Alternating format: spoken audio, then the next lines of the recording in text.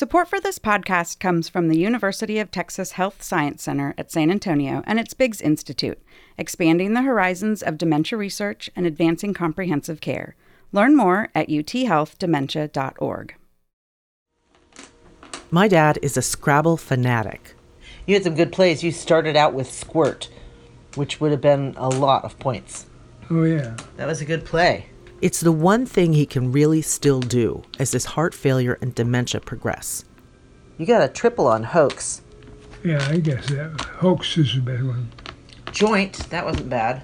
He can't read a book or a newspaper anymore without a lot of deja vu or confusion. Same with TV and movies. So he's given those up. But with Scrabble, he just has to focus on one word. And he'll play happily for hours. It's rare that I beat you. Not that rare. Yeah, it's that rare. I think I've beat you once in about 2 months now. Now, playing Scrabble with him has become a big part of my life too, since I've moved in to care for him. I've played a lot of Scrabble. This is 24/7, a podcast about what happens when you become your parent's parent. I'm Kitty Isley. It's December of 2020, and part of being my dad's caregiver has been trying to keep him connected to the outside world. So I'm not his only entertainment. All right, I think that's it for tonight's Scrabble. How about you? Yep. He used to be so outgoing, such a social person, that it's been sad and frustrating for him to find himself so alone. And I don't blame him. It is depressing when you can't do things that you were able to just a few years ago. One time I even took him to Senior Olympic Scrabble in our town, but he took so long to make words, they didn't want him back. For any activities that aren't Scrabble, it takes me a huge amount of work. When friends invite him out, I have to ask them to choose places that aren't loud, that are easy to access. And we have to get him in and out of a car now, which has become more difficult. Then their clothes. Are there any shirts that aren't stained? Didn't I just buy some?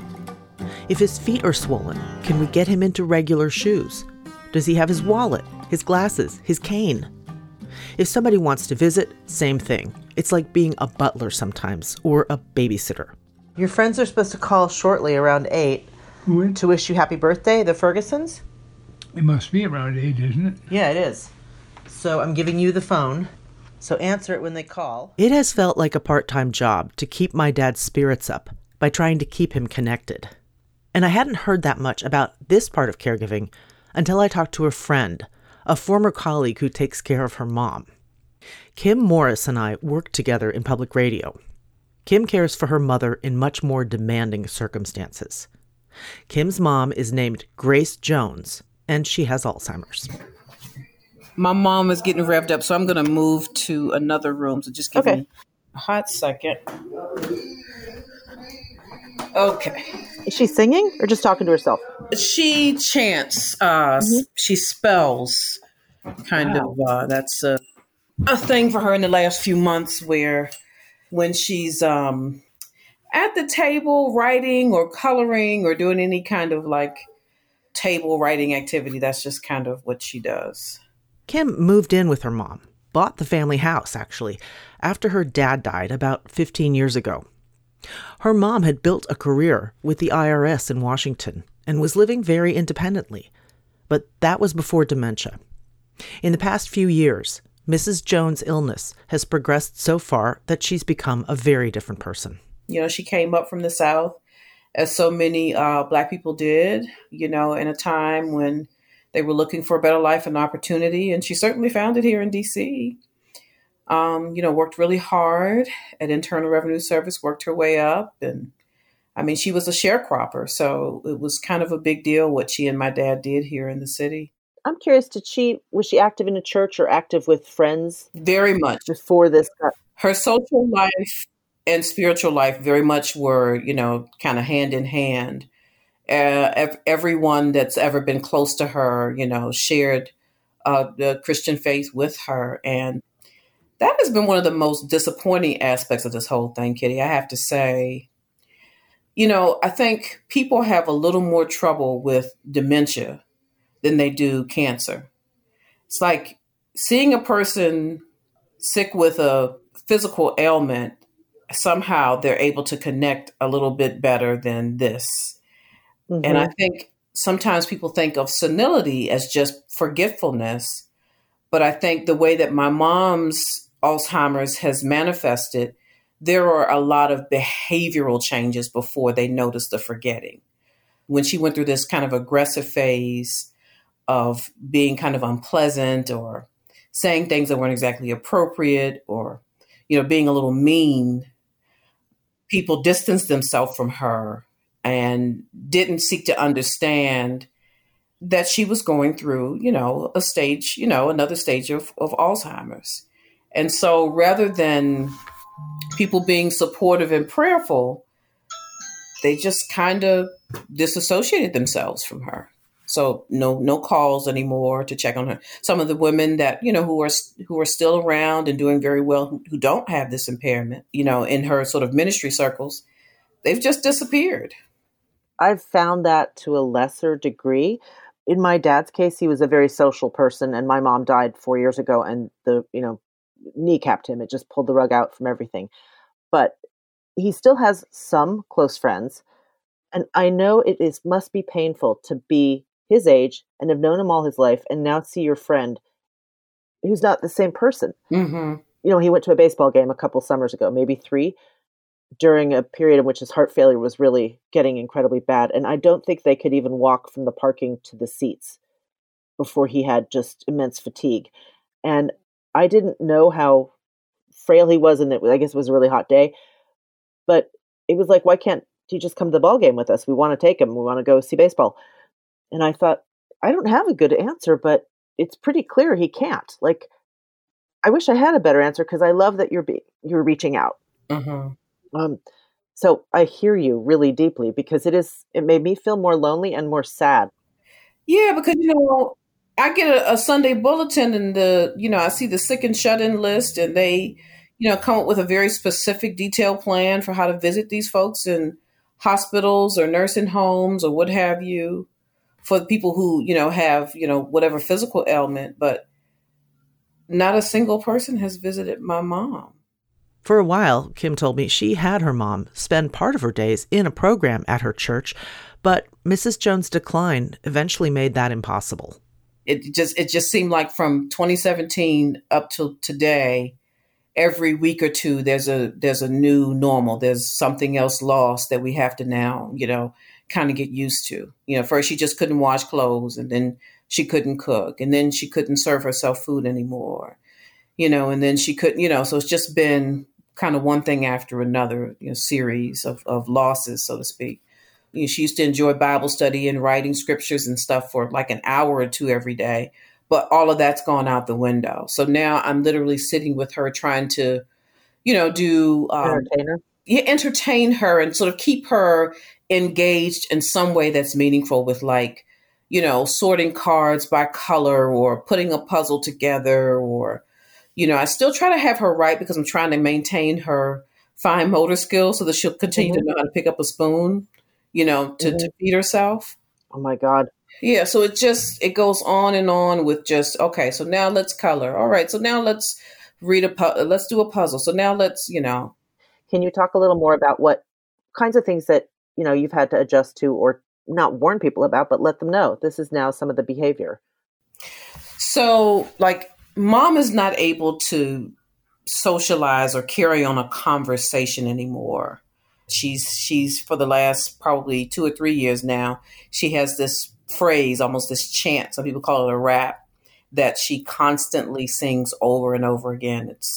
It's the "What a Mighty God We Serve" song, we like to call it. And she just, as soon as someone says hello to her, she starts singing this chant, and she does it over and over and over and over again. And at this point, I can't stop her, So when somebody greets her, they're going to get it. And they just kind of have to laugh and walk away, or have that awkward moment of, okay, nice to see you, Miss Jones, But yeah, that's one of the biggest things, because I don't want to not have people around, but, I usually explain, hey, if you start talking to her, this is what's going to happen, At least it's a beautiful, prayerful song. Yeah, I mean, yes. I mean, of all the things one could say, or, some people in this condition might say, it is pleasant. But after you've heard it, the 50th time in the day, it Gosh, starts to wear I'll on bet. you a little bit. Yeah.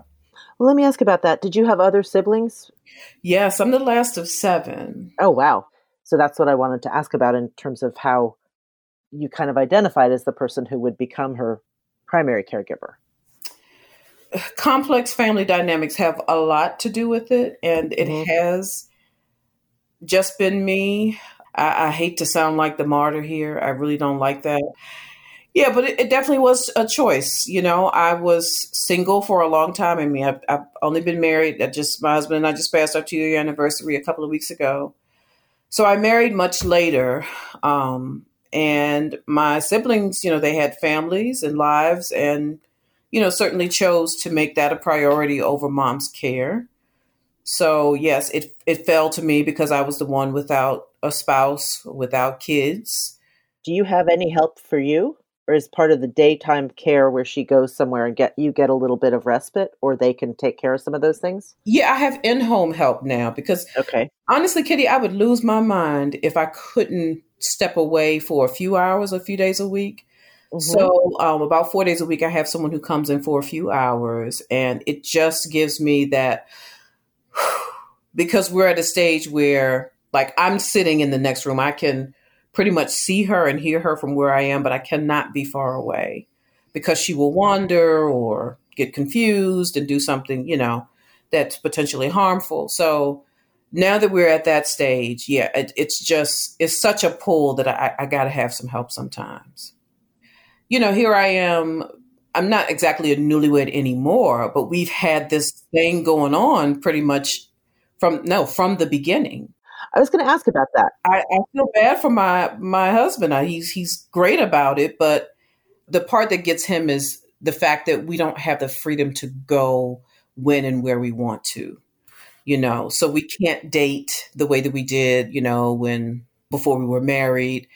It takes an army of, people to come and take care of her. If we want to do an overnight visit somewhere, it takes such an effort to go anywhere that I think that is frustrating for him. And I feel bad for that. I know what Kim means about her husband feeling a little bad at times. As I've watched my dad change, I've had to adjust. And I often feel like I've missed out on things or kind of lost the plot in my own life. There have been many milestones of loss, but I have had time to get used to it. For many of his friends, though, I think it's been a shock to see their longtime friend change so dramatically. And sometimes they don't really want to be around it. It is scary to watch someone regress. In my experience, and in Kim's, I think, losing your parents' friends, as their company, as their colleagues, as their source of connection and fun, losing those people means that your parent, the person you're caring for, is very alone, and then you are too.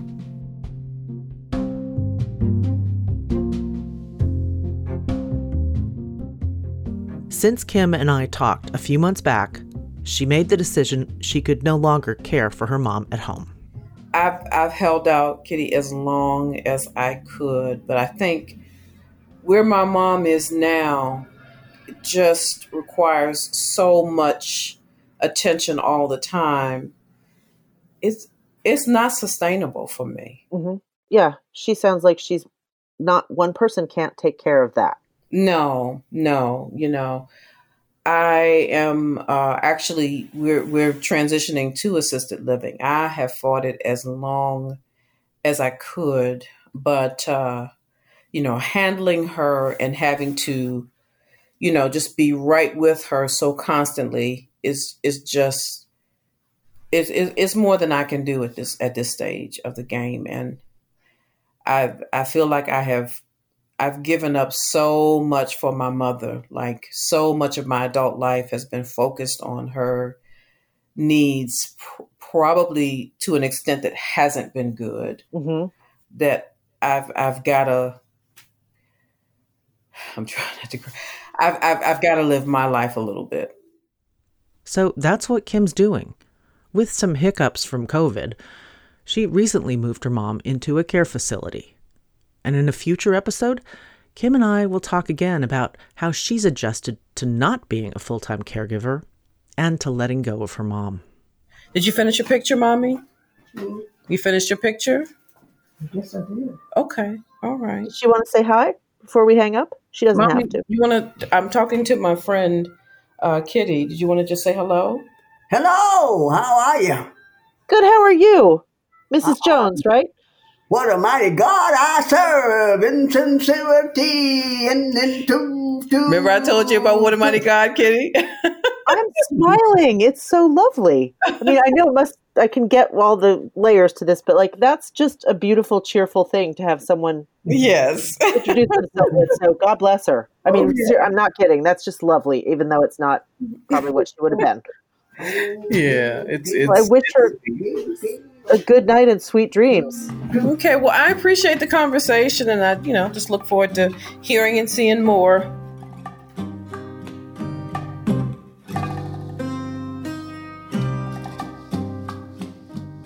The University of Texas Health Science Center at San Antonio is proud to support this podcast. At our Biggs Institute, we're expanding the horizons of Alzheimer's research while striving to support everyone involved in dementia care, from patients and families to healthcare professionals. Benefit from our free online programs and educational resources. Learn more at uthealthdementia.org. I've had to look into whether we should or could move my dad into assisted living. In the meantime, his health took a turn for the worse. On the next episode, I try to have a conversation about the elephant in the room. We're all dying. You and I both today are one day closer to our death than we were yesterday. And so I point that out to people. Yes, your dad is dying, but so are we. If you heard something you liked on 24/7, share it with a friend, a family member, or someone in your community. You can find all of our episodes at tpr.org/247. 24/7 is produced by me, Kitty Isley, and Ben Henry, with editing help from Cindy Carpian. The show is a production of Texas Public Radio.